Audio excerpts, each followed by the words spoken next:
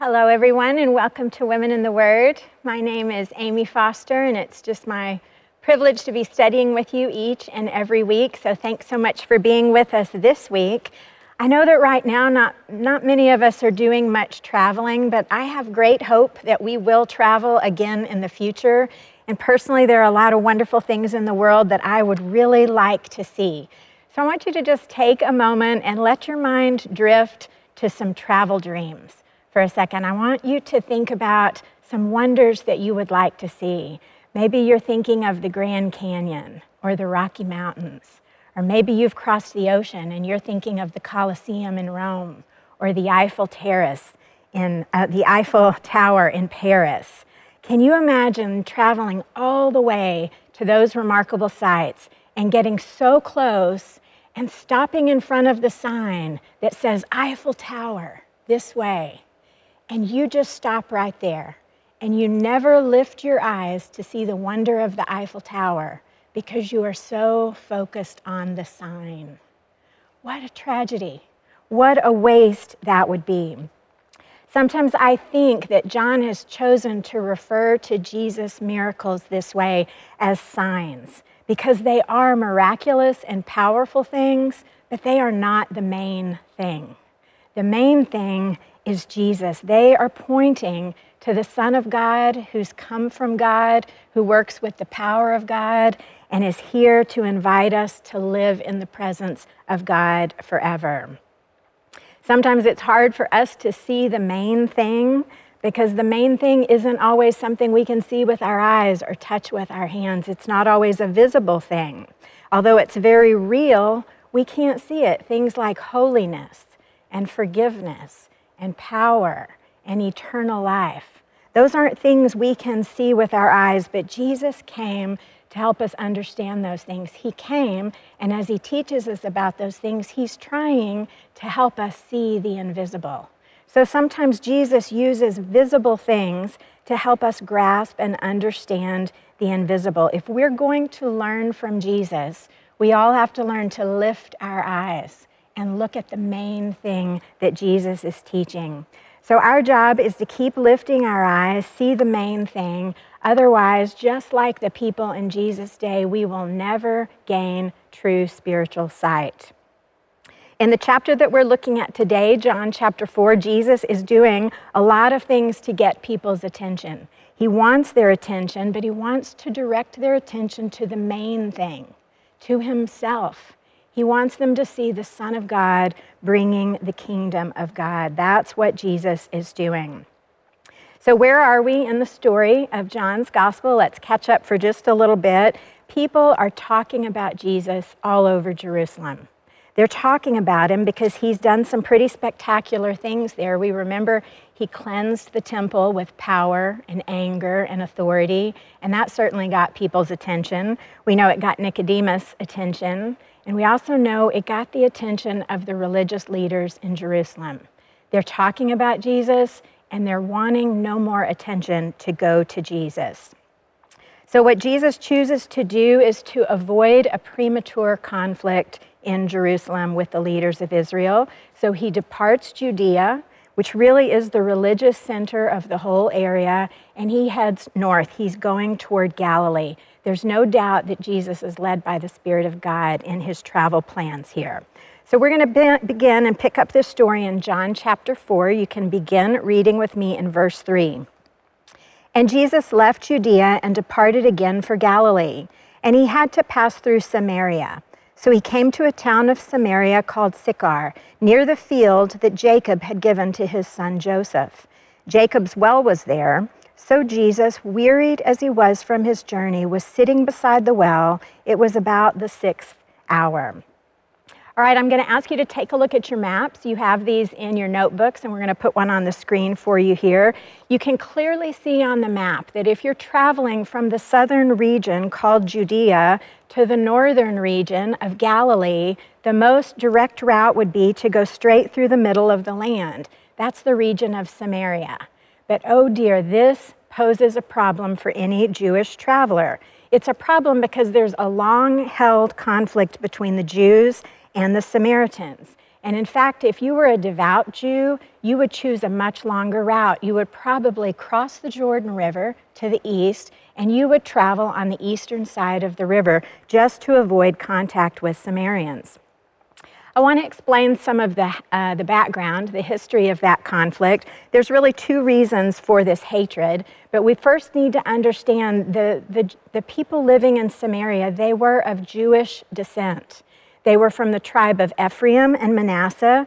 They were among the people who had been enslaved in Egypt. They'd been through the Exodus. They'd gone through the wilderness wandering. And then they came in and they possessed this promised land, just like all the other Jewish people. But years later, about 722 BC, all of the northern part of this Jewish land, it was conquered by the Assyrians. And the Assyrians chose to deport most of the Jews, to take them out of Samaria, and to import their own people. There were just a few Jews remaining. They were the stragglers. And many believe that those remaining Jews intermarried with the Assyrians, thus, their word, not mine, but defiling their pure Jewish ancestry and perhaps also compromising their religion.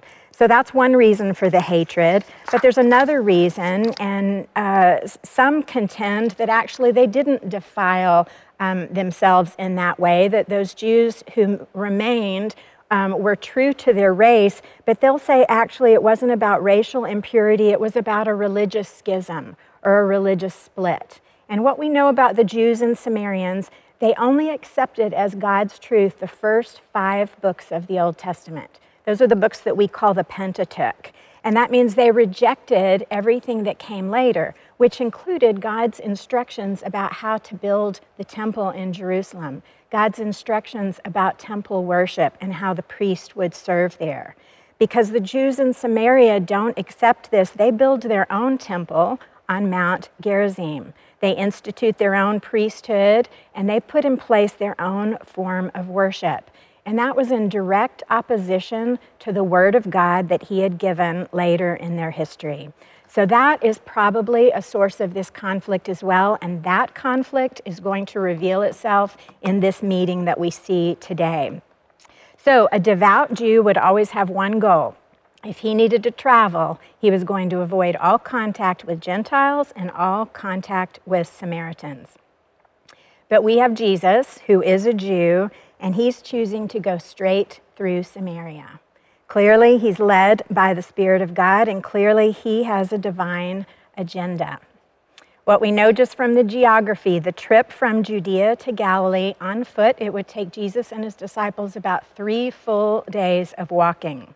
So this interaction that happens here in Samaria, near the well at Sychar, that's right about the halfway point. So we can assume Jesus has been walking a long, hot journey for a day and a half at this point. And it tells us that he's weary. We know it's a hot, arid land. So wearied, we can assume that he's hot, he's tired, he's thirsty, he's parched, his feet are sore, he may have blisters. It is a great reminder to us that divine Jesus put on a human body, and he's experiencing all the things that a human would experience in the middle of a journey like this. So our story is going to begin here with weary, thirsty Jesus sitting at a well in Samaria.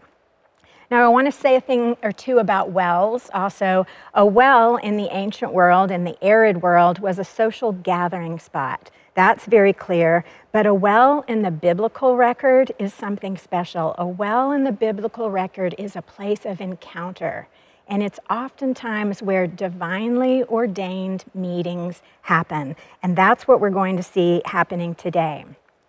So as Jesus interacts with this woman at the well, he's going to follow a pattern that he's already established. He's going to begin a conversation about something visible, something like water, in order to teach her about something invisible, eternal life. And all through the conversation, we're going to see her struggle to understand. Jesus will keep shifting to spiritual things, and she will keep shifting back to physical things that she can understand. It will look a little bit like a ping pong match if you're outlining this conversation. Begin reading with me in verse 7. A woman from Samaria came to draw water. Jesus said to her, "Give me a drink," for his disciples had gone away into the city to buy food. The Samaritan woman said to him, "How is it that you, a Jew, ask for a drink from me, a woman of Samaria? For Jews have no dealings with Samaritans." So Jesus begins with something physical, something vital to life in the land. He asks for water. "Give me a drink." And to say that this woman was surprised is actually a bit of an understatement. She's pretty shocked because Jesus is really pushing through some cultural barriers of the day right here. He's actually barging through some cultural barriers. We've already said that a Jew would despise any kind of interaction with a Samaritan, but we also have to note a Jewish man would not have any public conversation with a woman. I've actually read accounts that say Jewish rabbis wouldn't even acknowledge their own wives in public. So those barriers are definitely in place, but there's a third barrier here. Jesus has asked this woman for a drink. Jesus has no bucket or water jar. If she's going to draw water and offer it to Jesus, he's going to have to use her cup, her bucket, her utensil, and that is going to make a Jew ceremonially defiled and unclean. So Jesus is breaking all of these barriers. I don't want us to miss this because I think the first invisible thing Jesus is revealing here is the heart of God, the nature of God. God does not see boundaries. God does not see prejudices. God sees no one is unworthy, less qualified, less than. Human beings made up those boundaries, and Jesus is showing us that God is no respecter of those kinds of boundaries. So Jesus breaks through, he asks her for water, and right away we see her confusion. First off, she is confused about his identity. She sees a Jewish man standing in front of her. "How can you ask me for a drink?" And listen to Jesus' answer. This is verse 10. Jesus answered her, "If you knew the gift of God and who it is that is saying to you, 'Give me a drink,' you would have asked him, and he would have given you living water." Okay, Jesus has just made the big shift. He is not talking about well water anymore. He's talking about living water. And he begins by saying, "If you knew my identity, and if you knew that God was offering you a gift, you would ask me." And the word he uses for gift is a word that emphasizes freeness. Totally free. God is offering something at no cost to this woman. It's something she does not have to purchase or earn. Right away, we can see here Jesus is making it known that the great work of God is a gift of grace. It's a gift of grace. And water is a common metaphor that is used all through the Bible. And so Jesus is using the water metaphor here with living water. Water in the Bible will usually describe both the cleansing work that comes from forgiveness, and water can also describe the restorative, the new life that's experienced in salvation.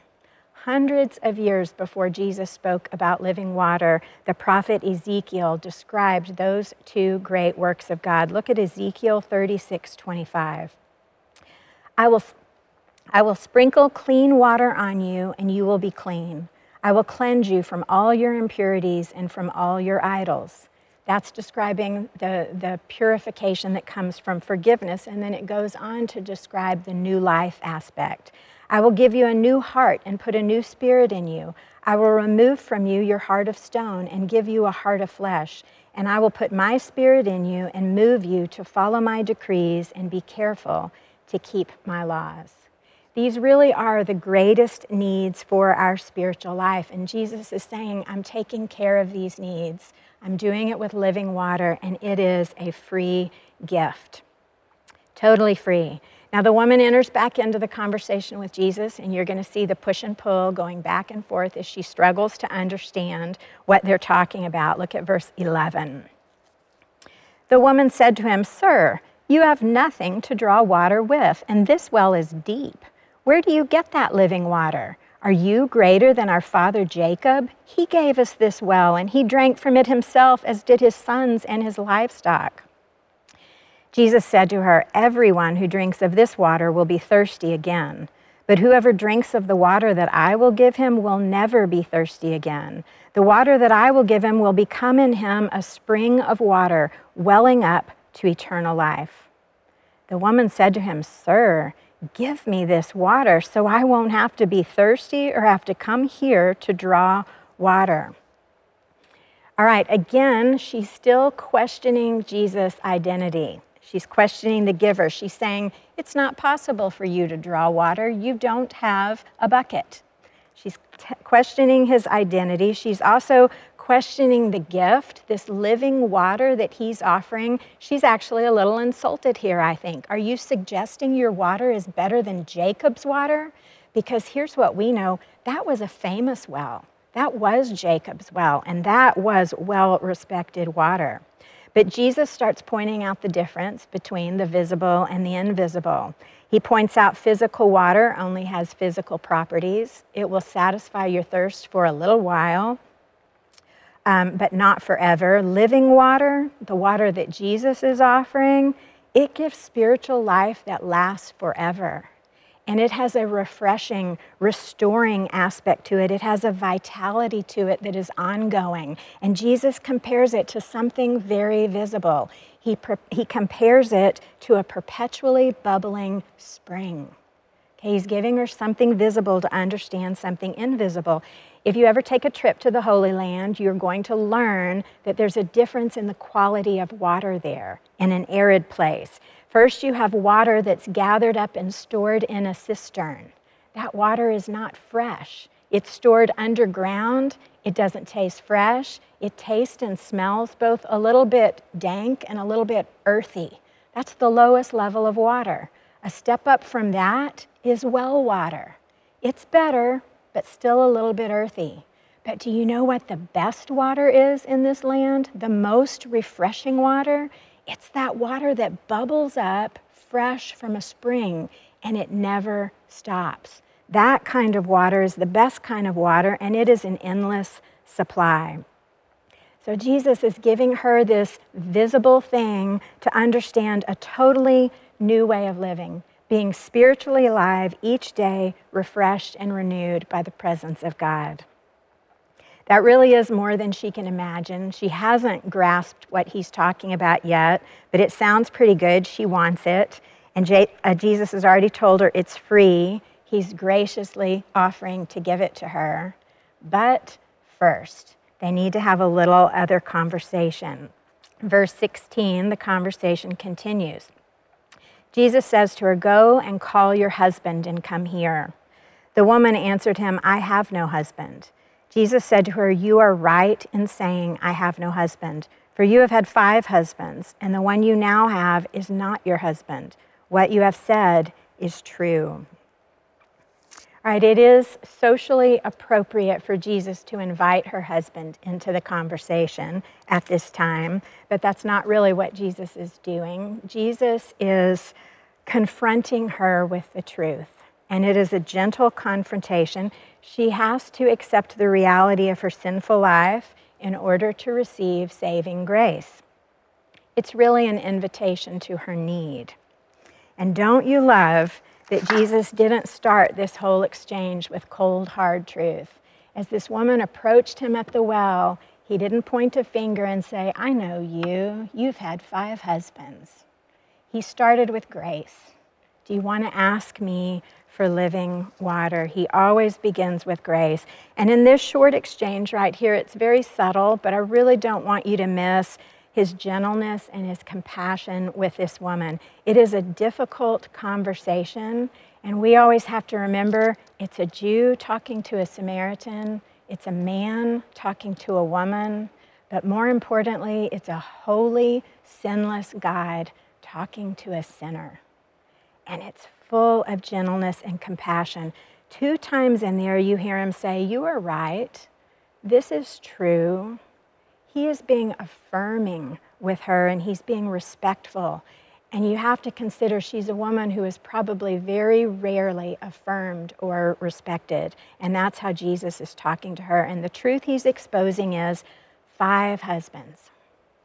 So we know it's highly unlikely that she has married and then lost to death and then remarried husbands 5 times in a row, we can surmise that the 5 husbands suggest something immoral about her life. Jesus is the one who knows every heart. He doesn't have to surmise. He is pointing this out. This is a pattern of immorality in her life. Jesus is letting us know that she's moved through husbands and men in marriages in a way that violates God's holy standard. And the way she's living right now with a man she's not married to, that too is a violation of God's holy standard. And God has one word for that. The word is sin. This woman has a deep, thirsty soul need. She is a sinner. Romans 3:23 helps us all understand this. It says, "For all have sinned and fall short of the glory of God." And this woman's sin, just like my sin and your sin, it separates her from the holy presence of God. It separates her from a relationship with God. Romans 6:23 helps us understand that. It says, "And the wages of sin is death." Death meaning eternal separation from God. But the verse goes on, "But the gift of God," I want to say the free gift of God, "is eternal life in Christ Jesus our Lord." So it's completely loving and necessary for Jesus to point out the truth of her condition here. He's standing beside her, and it's like he's saying, your soul is dead because of sin. Your soul is thirsty, and I have water for you. She has to agree with God on this sin issue in order to receive the gift of new life. We will always see this with Jesus. Grace and truth always go together. But I hope you've noticed that true grace softens truth. It makes truth compassionate and gentle here. Very slowly, I think she's beginning to lift her eyes. She's beginning to recognize what's happening here may be a little supernatural. She says, "Sir, I think you might be a prophet. I think you are a prophet." And then she gets a little entangled in that old religious conflict about where the Jews in Jerusalem worship and where the Samaritans worship. And she tries to pull Jesus into that visible argument. But Jesus won't go there with her. He won't entertain that conversation. It's an old debate. And he tells her, we're not going to talk about that because something new is about to happen. Verse 21. Jesus said to her, "Woman, believe me, the hour is coming when neither on this mountain nor in Jerusalem will you worship the Father. You, the Samaritans, worship what you do not know. We, the Jews, worship what we know, for salvation is from the Jews. But the hour is coming and is now here when the true worshiper will worship the Father in spirit and truth. For the Father is seeking such people to worship him. God is spirit. Those who worship him must worship in spirit and in truth." Okay, you can kind of hear the anticipation and the momentum as Jesus is saying, the hour is coming, the hour is coming, the hour is coming. He's telling her he's establishing a new temple. He's establishing a whole new way to worship. And when he says the hour is coming, the hour he's speaking of is the hour of his passion, when he will voluntarily die on a cross to pay for the sins of the world so that people can be forgiven and living in a relationship with God for all time. This has been God's plan from the very beginning. God is always gathering to himself a family, a community of believing people who can live in the presence of God and worship God together. That's the gift. That's the gift that God has to offer. And when it says he's seeking people to give that gift to, he's seeking her. God is seeking the Samaritan woman right now. And if we've had that experience, God has sought us also. He wants us all to be spiritually alive, forgiven from our sins, and in a relationship with him.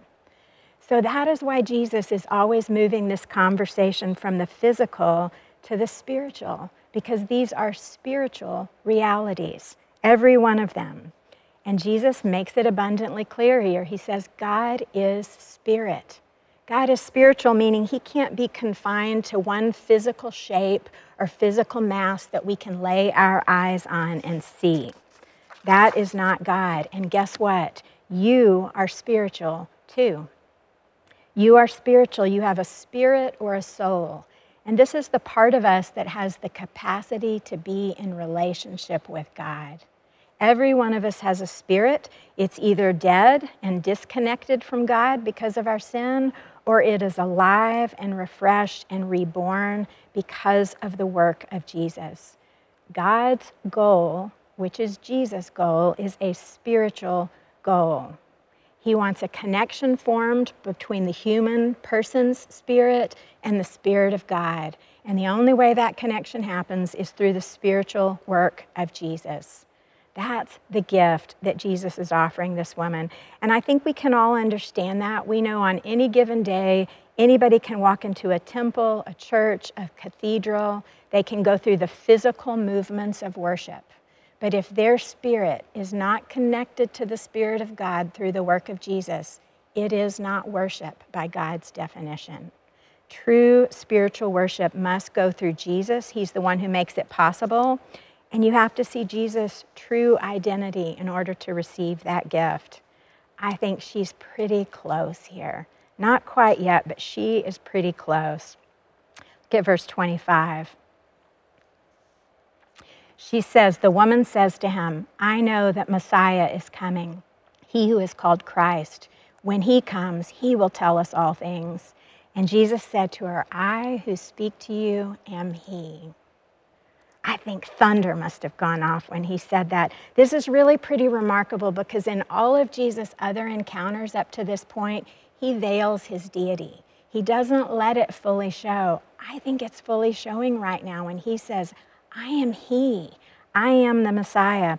Many people think that the Samaritans didn't have this false view that Messiah would be a political leader. And so there was no risk of them putting Jesus in that political position. So Jesus has the freedom here to say, lift your eyes and see, the Messiah is here. We learn a little bit about her too. The Messiah had been promised way back in Deuteronomy. She knows her Bible. She knows those first 5 books of the Old Testament, and she believes the promise of God that he is sending Messiah. And Jesus is standing in front of her saying, I am the promise. The promise is here. It's a pretty dramatic moment until the disciples sort of stumble and bumble into it. They make an interesting entrance here. One writer joked, and this is the only joke I have for you today, so take some time and enjoy it. He said they stumbled in because they'd been weary from searching for kosher food in Samaria. That's all I've got. All right, they do stumble in. They're stunned to see Jesus talking to a Samaritan woman, but strangely, they don't ask him about that. And the woman doesn't even notice. She is so captivated by what's happening there with Jesus. She leaves her water bucket. She rushes back into town and she says to the people, come see a man who told me all I ever did. Can this be the Christ? You hear a little bit of doubt, but she's so hoping. She's on her way to believing. I think that process has begun. And her testimony is so compelling that they too, they leave their water buckets and their chores and they start flocking out of town toward this well to see if this man could be the Christ. And what follows as the people are traveling out of Samaria to meet Jesus is a little teaching interlude here between Jesus and his disciples. And he's trying to teach them the importance of this moment, and it really is a moment, an evangelistic teaching. He uses the exact same teaching style that he uses with the woman. He starts with things that are visible to try and move them to invisible ideas. And they actually are pretty slow to learn, just like the Samaritan woman. They're going to keep focusing on material things like food, and Jesus is going to keep talking about spiritual things. Let's listen to their conversation in verse 31. Meanwhile, the disciples were urging Jesus, saying, Rabbi, eat. But Jesus said to them, I have food to eat that you don't know about. So the disciples said to one another, has anyone brought him something to eat? Jesus said to them, my food is to do the will of him who sent me and to accomplish his work. Do you not say, there are yet 4 months and then comes the harvest? But look, I tell you, lift up your eyes and see the fields are white for harvest. Already the one who reaps is receiving wages and gathering fruit for eternal life, so that the sower and reaper may rejoice together. For here the saying holds true, one sows and another reaps. I sent you to reap that for which you did not labor. Others have labored, and you have entered into their labor. Okay, so as many people are flocking out of town to see Jesus, the disciples keep saying, Jesus, come sit down, leave all that, come eat, rest yourself. They're distracting him, and Jesus makes a very clear point. He's going to prioritize these spiritual things. He's prioritizing that and not thinking about food. And he lets them know that he is completely satisfied and nourished when he's doing his Father's will, when he's doing his Father's work. Jesus is going to repeat this to the disciples over and over and over again. In John chapter 6, verse 38, he tells them, I have come from heaven not to do my own will, but the will of him who sent me. And then in verse 40, he says, this is the will of my Father, that everyone who looks on the Son and believes in him should have eternal life. So Jesus is prioritizing this unseen, invisible thing, eternal life for thirsty souls. But they continue in their dullness, so he starts giving them some more concrete visual examples to help them understand. He says, look, lift up your eyes, look to the fields. They're white, they're ripe, they're ready to be harvested. I think there are two possibilities here. I think one could be very literal. I think the fields in Samaria may be ripe for harvest, and he can easily point to them and say, look at the fields, they're ripe for harvest. I don't know what kind of crops grow there, but I can imagine what a cotton crop looks like when it's ready to be picked. Maybe it was literal and it looked just like that. There's another possibility. Maybe Jesus was speaking figuratively here. And something interesting I learned, Samaritan men at this time, they wore long flowing white robes. Maybe Jesus is gesturing towards town and saying, look at the green fields, see the white crop, as these men in their white robes are traipsing across the grass, coming to Jesus. Either way, the message is clear. The time is now. It's time to harvest their souls for eternal life. And Jesus goes on to teach them that everyone in the kingdom of God plays a part in this work of God. He said, some sow seeds. And we've just seen an example of that. The woman went into town and said, come see a man who told me all I ever did. She's sowing a seed. We do this when we sit down over coffee with a friend and say, let me tell you how Jesus changed my life. That's sowing a seed. He says others will harvest. It's a little harder to understand what that means. I think harvesting means some will participate in the process that helps people move from question to belief. Some of us participate.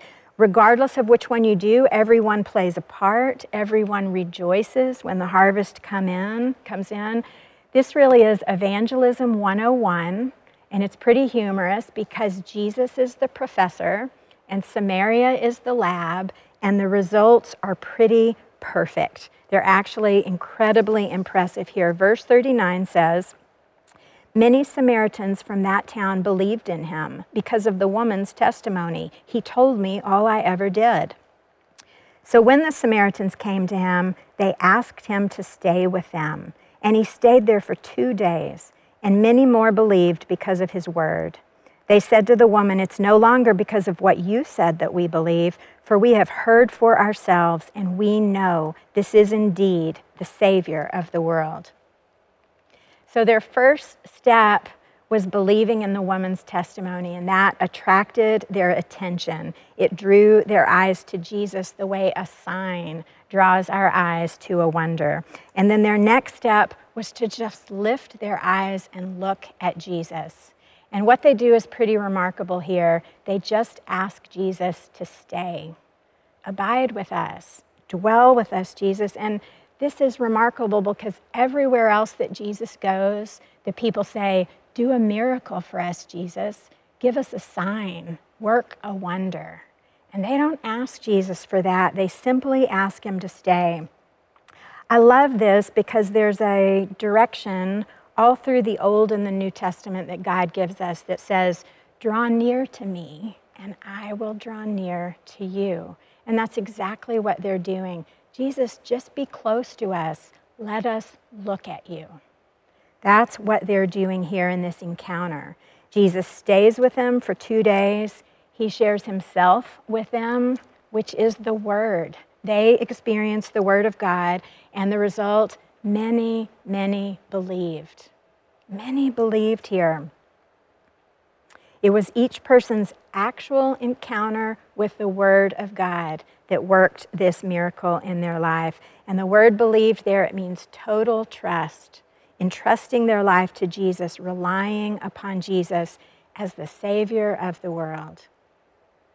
It's the first recorded instance of cross-cultural evangelism.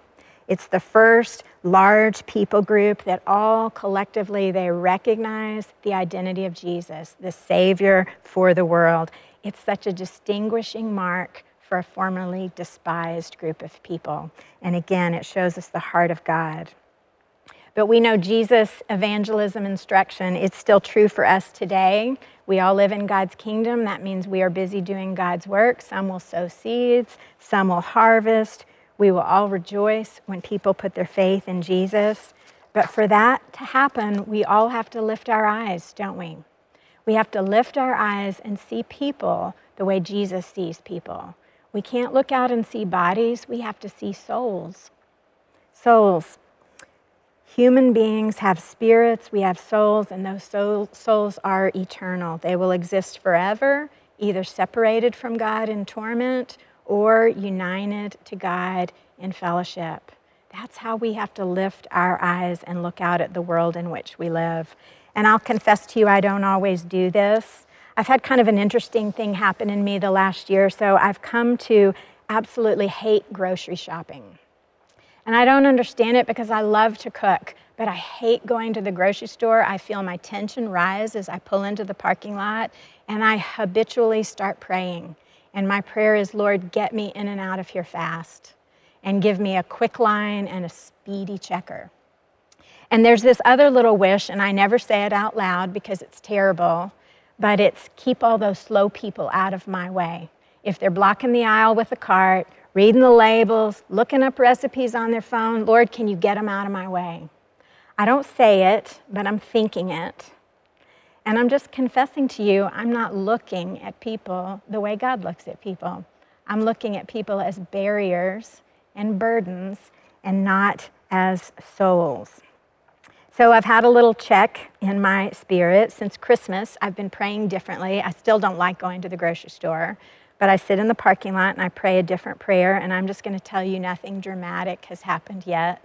There have been no life-transforming experiences in the grocery store, but I will say God is changing my vision. I now sit in the parking lot and I say a new prayer. I say, God, show me if someone needs kindness or mercy or grace in the grocery store. Let me show it. And then I say, God, if there's anybody starving to death in this store because they don't know you, give me eyes to see it and let me tell them. And so I'm just trying to see a little more like Jesus. In this story, we see Jesus. He came to sit beside the wells and tell thirsty people that living water was available. And we know that Jesus ascended, and he now sits at the right hand of his Father, and he left that message with us. And he asks us to carry that message to thirsty places, to carry it into boardrooms, to cubicles, to carpools, to grocery stores. Wherever we are, we carry the message, but we first have to lift our eyes and see people as souls. We have a pretty significant warning in the words of Mark 8:36. What does it profit a man if he gains the whole world but forfeits his soul? Okay, let's go back to the story. After 2 days in Samaria, Jesus resumes his journey. He heads north to Galilee, and we learn something pretty interesting about the Galileans in these first few verses. We know in the near future they are pretty much universally going to reject Jesus. They're going to refuse to see his identity as anything other than the local carpenter or Mary's boy. But in this moment, we're told that they welcome him, they embrace him eagerly, they welcome him into the community, they take him into their hearts, and it tells us it's because they saw the signs he performed in Jerusalem. We know that many of the men did travel to Jerusalem for the feast and saw what Jesus did there when he cleansed the temple with power and authority. When those men came back, they talked about it. So if the people hadn't seen it for themselves, they had heard about it, and they welcomed Jesus because of that. They saw the sign as he cleaned out the temple.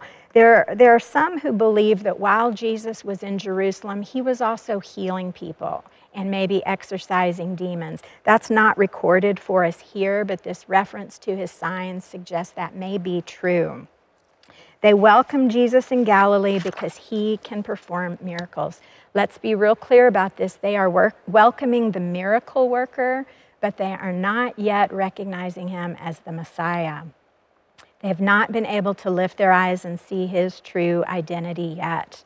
Pick the story up with me in verse 46. And so Jesus came again to Cana in Galilee, where he had made the water wine. And at Capernaum there was an official whose son was ill. When this man heard that Jesus had come from Judea to Galilee, he went to him and asked him to come down and heal his son, for he was at the point of death. So Jesus, you might want to take a look at your map, and we'll put the map back up on the screen. This area where Cana and Capernaum, it's up by the Sea of Galilee in the north. I want you to know that Cana and Capernaum are probably about 20 miles apart there. You can see Capernaum, it's to the northeast of Canaan. And the text can be a little confusing. The man from Capernaum keeps saying, come down, come down. Sometimes in the Bible, down doesn't mean south. It means a change of elevation. So he is saying come down, but he's actually talking about a 20-mile journey to the northeast. And this official has come all the way from Capernaum because his son is at death's door, and this official is desperate for Jesus to come heal his son. He's making a request of the miracle worker, Jesus. It's clear he believes that Jesus does have some healing power, but what he doesn't yet understand is that Jesus' power could work remotely. Jesus' power could actually heal his son without even being in his presence. His power could travel 20 miles without Jesus. So he's begging Jesus to come heal his son, and I want you to listen to Jesus' answer to him in verse 48. But it sounds like a pretty heartless and cruel answer if you don't understand the original language. Jesus will use the word you. That makes it sound to us like he's speaking directly to the Father. The word you that Jesus used there was plural. So for our understanding, it's as if Jesus was saying you all, the whole crowd, or y'all if he were in Texas. Here's what Jesus said in response to this man's request, come heal my son. So Jesus said to him, unless you all see signs and wonders, you will not believe. You will not believe. This is a rebuke from Jesus. It's a censure for him. And we have to remember he knows the true heart condition of every person in that crowd, the same way he knew the heart condition of that Samaritan woman. Jesus knows all, and he's making a charge against them that they're unbelieving unless he prove himself with a sign or a wonder. He's letting them know something important, and this is important to us today. Faith in signs is not faith in Jesus. No one here is disputing that Jesus could do these miracles. They've all come out because they're expecting to see these miracles, but no one is claiming Jesus as the Son of God and the Messiah yet either. We know there were lots of people that flocked to Jesus during this time, many, many people, but we also will find out they're coming for many different reasons. In this crowd, there are some true seekers, people who are willing to lift their eyes and discern the true identity of Jesus. We also know in this crowd there's some true skeptics and cynics, people who will continue to ask for another sign and another sign and another sign, and eventually they'll start asking trick questions to try and catch Jesus in an error. And then I think there's probably people in that crowd that are the ancient world's equivalent of our modern day groupies. They're just people hanging on to the fringes, hoping for a little excitement, maybe thinking they're going to get one of those free meals that Jesus provides, or they're going to get some free kind of healing here too. What we know is that Jesus calls this out, and he will call it out pretty frequently. Take a look at your verse sheet, Matthew 11:20. Then Jesus began to denounce the cities where most of his mighty works had been done because they did not repent. Okay, so remember, repent means to turn. Jesus is saying he's denouncing them because they're not understanding Jesus' end goal. Jesus' goal was never about eliminating disease. That was a sign pointing to Jesus' end goal. It was a sign pointing to the Son of God who's bringing the kingdom of God into the world, but they didn't turn from the sign to see the Savior. But this father is pretty desperate, and Jesus is rebuking the crowd, and the father just interrupts him, and he says one more time, "Come before he dies." The father's plea is urgent here. And right there on the spot from 20 miles away, Jesus speaks healing words of power. He looks that father in the eye and says, "Go, your son will live." The text doesn't tell us this, but I think the father looked at his watch in that moment. And I think he made a note. When did Jesus say this thing? We get to see a progression of the father's faith here because he does go. He's willing to go and believe without seeing anything happen right there. You know, he came to Jesus first, believing in Jesus' power. Now he's believing something he'd never considered before. Jesus' actual word has power that can heal from a distance. We know that he believes because he went. He didn't stay there and beg any longer. He believed that Jesus would do this thing. So he rushes back to Capernaum. It's a long way. He probably can't make it in one day. And along the way, he encounters his servant who's running to meet him from home with the news that the son is recovering. And the first thing the man asks is, what time did it happen? What time did it happen? Well, it happened at the exact moment that Jesus spoke those powerful words of healing power. And now we have a different expression for this man. He himself believed. He believed, in all of his household. This is a belief that signifies completely trusting in Jesus, completely entrusting himself to Jesus. He's looked up at the face of Jesus. He's recognized his identity. He's the Messiah sent from God, and he just trusts Jesus. John refers to this as the second sign. So we have to know it was never about healing the little boy. It was always pointing to something greater. It was a wonder to cause everyone there to lift their eyes and not see a Jewish man standing there, but to see the Son of God with the power of God who came with the purpose of God to save the world. And I love the progression we see in this man because it shows us that in all of us, faith can grow. Belief can grow. It never has to be a stagnant thing because the closer we get to Jesus, the more we lift our eyes and look at him and his identity, the more our trust grows. We're not trusting what God can do for us. We're just trusting God. That's what the man does here. So I think for all of us, Jesus still asks us to lift our eyes. We lift our eyes in order to care for the lost world's souls, but I think we have to lift our eyes and continue to care for our own soul as well. If you have experienced salvation and put your faith in Jesus, you know you can never lose your eternal life. But you may also know that your soul can still get a little parched and dry from time to time. And I'll just tell you, during all this COVID shutdown, that happened to me just a little bit. And I can look back and see a cranky woman at the well in me. I can see somebody saying to Jesus, now tell me about this well, and what are we going to do about this water? And Jesus, you've asked me to draw for you, but you haven't even given me a cup. And I'm ashamed of that because I've been worried about so many other things. I missed the true thing, the divine presence of the Son of God standing beside me, whispering in my ear, "You're thirsty. You're thirsty, Amy, and I have water for you." Jesus stands beside all of us, offering to refresh us with his Spirit if we will lift our eyes and see him. I think the best example we can follow is the example of the Samaritans, and just be with Jesus. Just be with him, not demanding anything from him. Lift our eyes from our worries and our anxieties and even from our prayer request. Just lift our eyes and be with Jesus, and we can enjoy his refreshing, sustaining presence. And I think any of you who've done that will know, like I do, it's like rain falling on hard, dry ground. It just slowly starts softening the ground. It slowly starts energizing what was depleted, and it slowly helps us see Jesus.